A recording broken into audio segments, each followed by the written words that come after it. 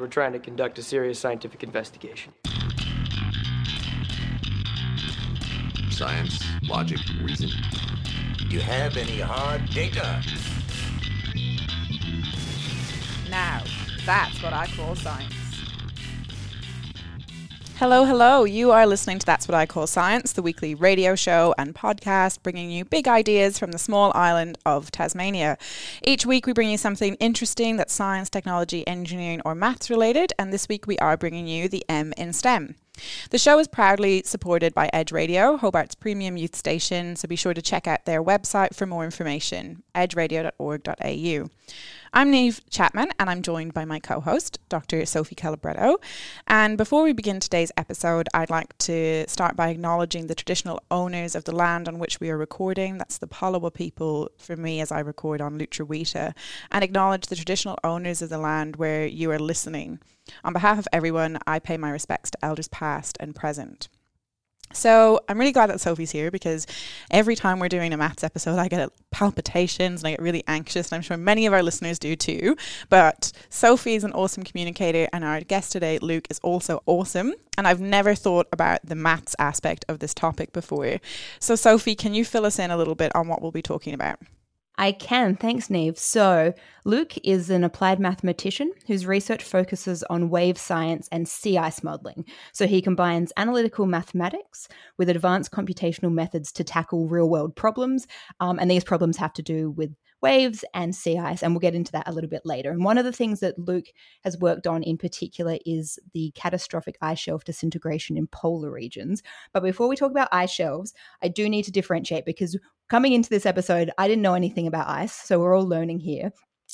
But sea ice and ice shelves are not the same thing. So from my understanding, sea ice is just frozen ocean water. So it forms and it grows and it melts strictly in the ocean. And it's seasonal in places, right? So there are places where in the winter months it forms and it grows, and in the summer it melts, but there are also certain regions where sea ice is present all the time. So an ice shelf is like a floating extension of land ice, and that's formed by things like glaciers and ice streams, and they like slowly ooze their way out into the ocean, and they form these things on the edge of land masses. And then if one of those ice shelves is to break off, like that's an iceberg. Whereas if you had like a chunk of sea ice floating around, that's called an ice flow, I think, Luke. But it's not, of course, we're talking about fluids, but this isn't fluid flow as an F-L-O-W. This is an ice flow as an F-L-O-E, just to make everyone very confused.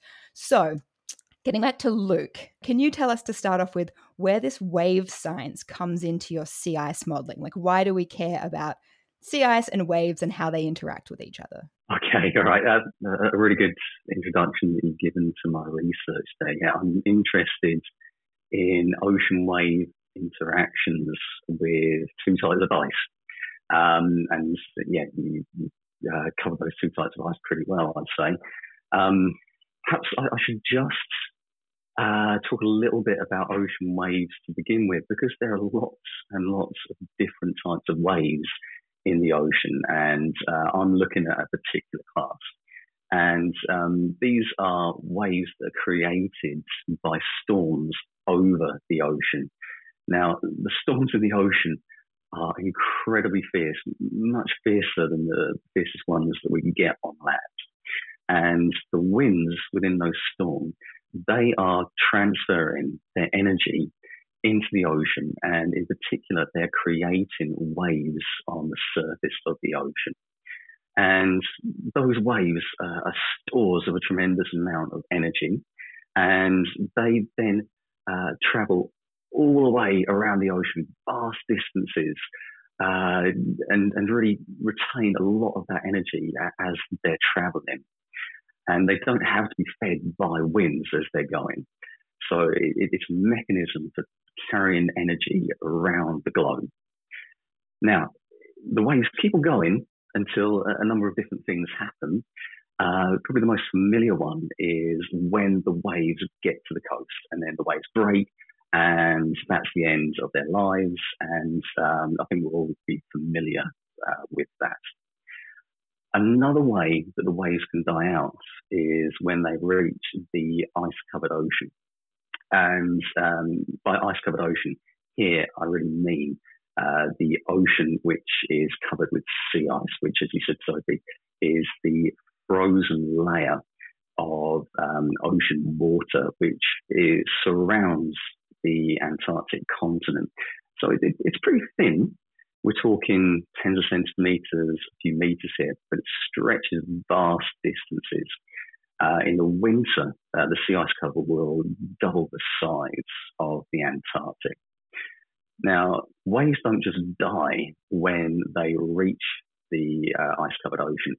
They can keep on travelling for tens or hundreds of kilometres until they die out. And they die out because they're interacting with the sea ice cover. Now, it gets a bit complicated at this point, but there are different ways in which the waves and the sea ice can interact together. So if we're thinking about the impacts of the waves on the sea ice, we can get the waves driving creation of more sea ice, and that particularly happens in the winter. But the waves can also have a destructive impact on the ice cover. They can break it up and make it more susceptible to melting and also being moved around by winds and currents. So the stuff that you've just described to me sounds very environmental, right? But you're a mathematician, Luke. You're an applied mathematician. So how do you use maths to tackle these kinds of problems? In the sort of problems that I've been describing to you, there are dynamic interactions going on everywhere. Now, look, just in general, I should say that as an applied mathematician, we want to start somewhere with a problem, real-world problem, so that is one where we can't detect any mathematics. And it's our job to take that problem and turn it into a mathematical problem.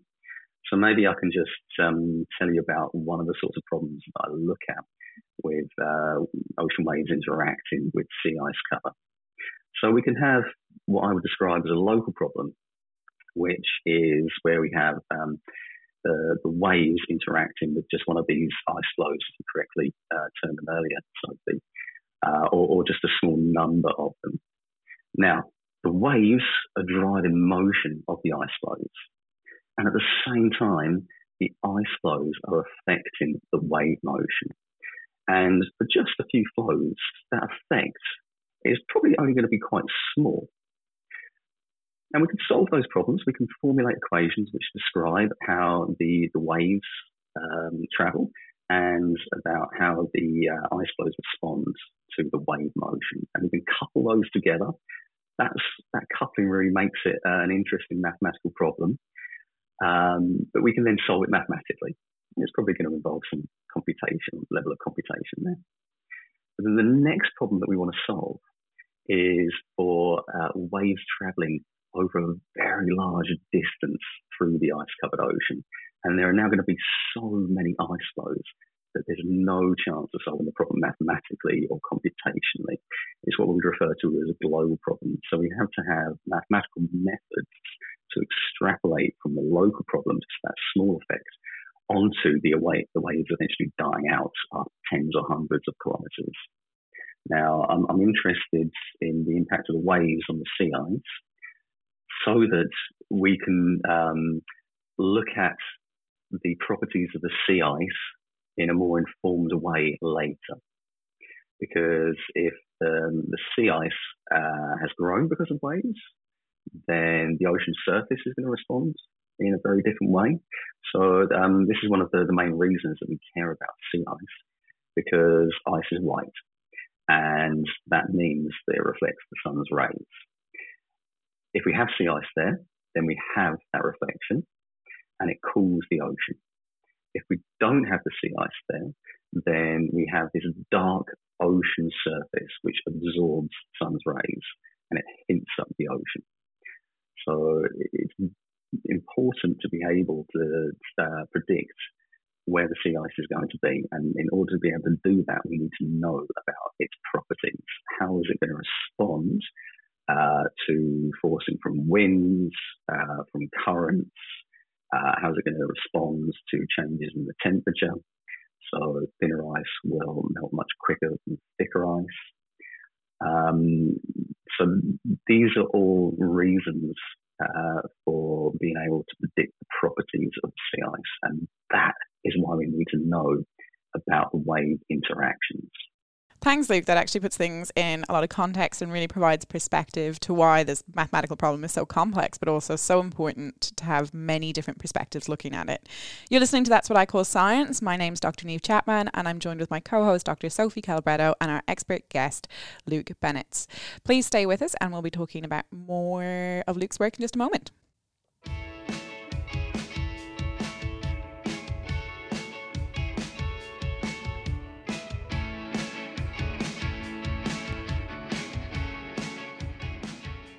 You're listening to That's What I Call Science, and today we're talking about sea ice. My name is Sophie Calabretto, and I'm joined by Niamh Chapman, along with our expert guest, Luke Bennett from the University of Adelaide. So we've talked about sea ice, and we've talked about ice shelves a little bit, so that's really what I want to focus on now. So you were involved in a recent-ish, is what I've called it, study, I think it was 2018, looking at Antarctic ice shelf disintegration triggered by sea ice loss and ocean swirl. So I had a little bit of a look at the paper, and there seem to be many factors involved in this ice shelf disintegration, including things like atmospheric factors, ocean factors, as well as the sea ice and the ice shelf factors themselves. So you worked on the modelling the interaction between waves and the sea ice, and then also waves and the ice shelves, from my understanding. How do you even go about constructing these kinds of models? So you sort of talked about the local problem of wave interaction with ice flows and then turning that into sort of a global problem where you've got, okay, now I've got a whole bunch of ice flows and what's happening there. Is it a similar approach when you're looking at this ice shelf stuff? Well, really divided it into two separate models. Mm-hmm. At the time that the opportunity came up to work on this problem, I'd spent a number of years developing models of waves propagating through sea ice cover on the ocean. And the team that I joined up with for this paper, they were very interested in the ice shelf disintegration events around the Antarctic Peninsula. So the Antarctic Peninsula is the most northerly part of the Antarctic continent, and it's experienced a lot of warming in comparison to the rest of the Antarctic coastline. And it's experienced a high level of sea ice loss and these catastrophic ice shelf disintegration events. So what he said about all of these different processes contributing towards the ice shelf disintegrations is absolutely correct. They had been severely weakened by the rising temperatures. But the questions that we were looking at is, why did they go from being seemingly stable, despite this weakening, to this very sudden, large-scale disintegration? And my collaborators had noted a correlation between the disintegration events and loss of sea ice close to the ice shelf fronts in the periods just before the disintegration events. And the role that I played is being able to actually quantify how much wave energy would get through the sea ice cover that was there. So I've been able to predict in the first instance how much wave energy would reach the ice shelves. And then what was a new modelling direction for me at the time was to model the interactions between the waves and the ice shelves, and so predicting the impacts of the waves on the ice shelves. So could I just confirm that when you mean sea ice shelf disintegration, that means like when we think of those really harrowing pictures of like chunks of the ice shelf like breaking off, or is it more of a subtle breakdown? No. It's just catastrophic. So there are a number of stages of it. Eventually, over a relatively short amount of time, probably days, most of the ice shelf would be lost. So it would break up and go into the ocean. Now, the reason that this is important is because ice shelves have a really important role to play in the climate system in particular in relation to sea level rise. So a common misconception is that the ice shelf disintegrations directly increase sea level rise. Well, they don't, because the ice shelves are floating. So all of that ice going into the ocean doesn't contribute. However, what happens is that the loss of the ice shelves means that the ice sheet that they are protecting from the ocean much more rapidly travel into the ocean. Because that ice sheet is initially on land, then that ice going into the ocean can push up sea levels. I want to know whether the sea ice that is present at any particular time will be enough to prevent the waves reaching the ice shelves. And the second thing is, will the waves be able to have a big impact on the ice shelves? So it's probably worth saying, or emphasising at this point, that ice shelves are very different to sea ice. The ice shelves are very thick. So here we're talking hundreds of meters, a kilometre or so. And they can cover large areas as well. The largest ones are the size of small countries. Awesome. So I also have another question about the types of data that you use to inform your models, because I know that sometimes when scientists or mathematicians, as is the case here, sit in our lab, we're often using simulated data or data that's a little bit old. But with something like this, I wondered, are you using satellite data of the number of sea ice flows, cubes, chunks, or and then tracking a wave that starts propagating in the ocean until it arrives, or is it more simulated? I wouldn't have the foggiest notion of how to even think about what types of data are informing your models. We take any good data that we can get our hands on. And this is a rapidly evolving field, and new ideas are coming out all the time, improved data sets are coming out all the time, particularly on the wave interactions with sea ice side. That's more advanced in this respect than the wave impacts on the ice shelf side. But perhaps I can just describe to you some of the advances that have been made recently in measuring waves in the sea ice cover.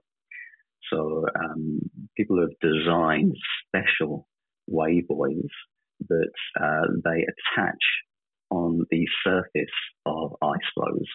So they have to go on an icebreaker, go all the way down to the Antarctic. Then they have to get the icebreaker to stop next to the ice floe. Probably a couple of scientists had to jump off the side onto an ice floe, or maybe just get a crane and attach one of these instruments to the floe. And then they'll do that in a number of positions.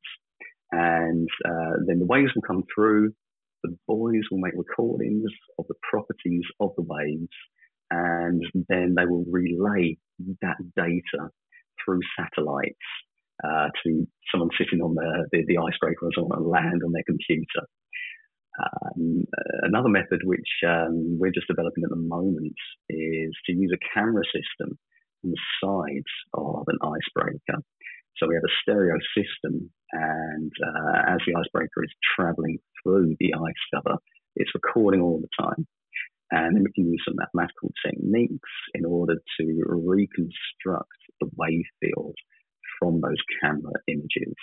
And then we can analyze those, and also we get information on the ice cover at the same time. And that helps us gain more understanding about the way the waves travel through the ice cover and how the properties of the ice cover affect the way that the waves travel.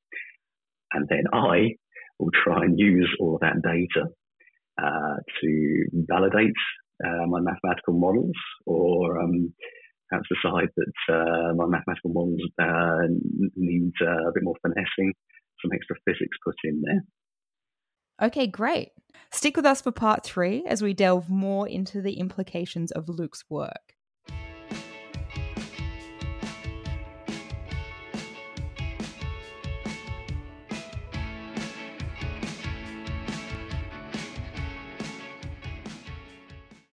You're listening to That's What I Call Science, and we're talking about modelling ice shelf disintegration. My name is Sophie Calabretto, and I'm joined by Neve Chapman, along with our expert guest, Luke Bennetts from the University of Adelaide. So, Luke, we know that human activities have increased greenhouse gas concentrations, which is the most significant driver of observed climate change, which causes things like melting ice and rising sea levels. So, in the work that you've done, or just mathematically from the models that you've created, is it possible to say whether humans are responsible for ice shelf disintegration events? The simple answer is no, but I should say a bit more. One thing I want to make absolutely clear is I'm not a climate scientist.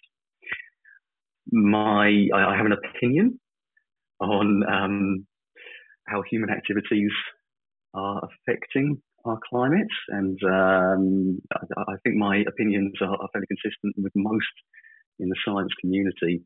But really, my opinions are no more valid than anyone else who's looked at the evidence that is being put out there by climate scientists.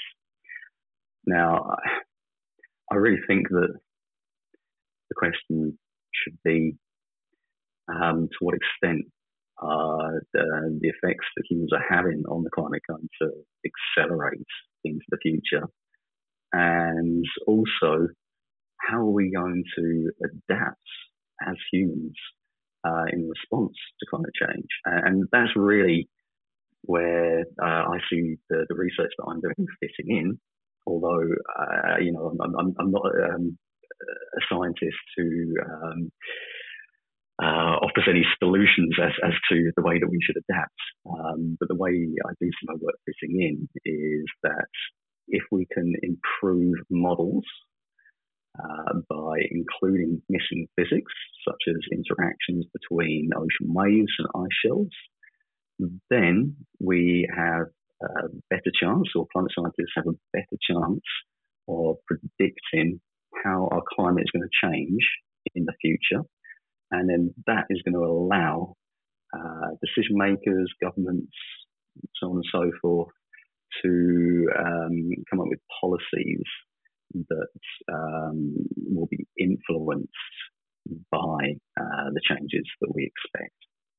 Okay, so even sort of talking about prediction of things, so I'm interested in the fact that, that particular study we've talked about seems to be relevant to, I think, 3 particular ice shelves. So there's the Larsen A, B, and Wilkins ice shelves in Antarctica.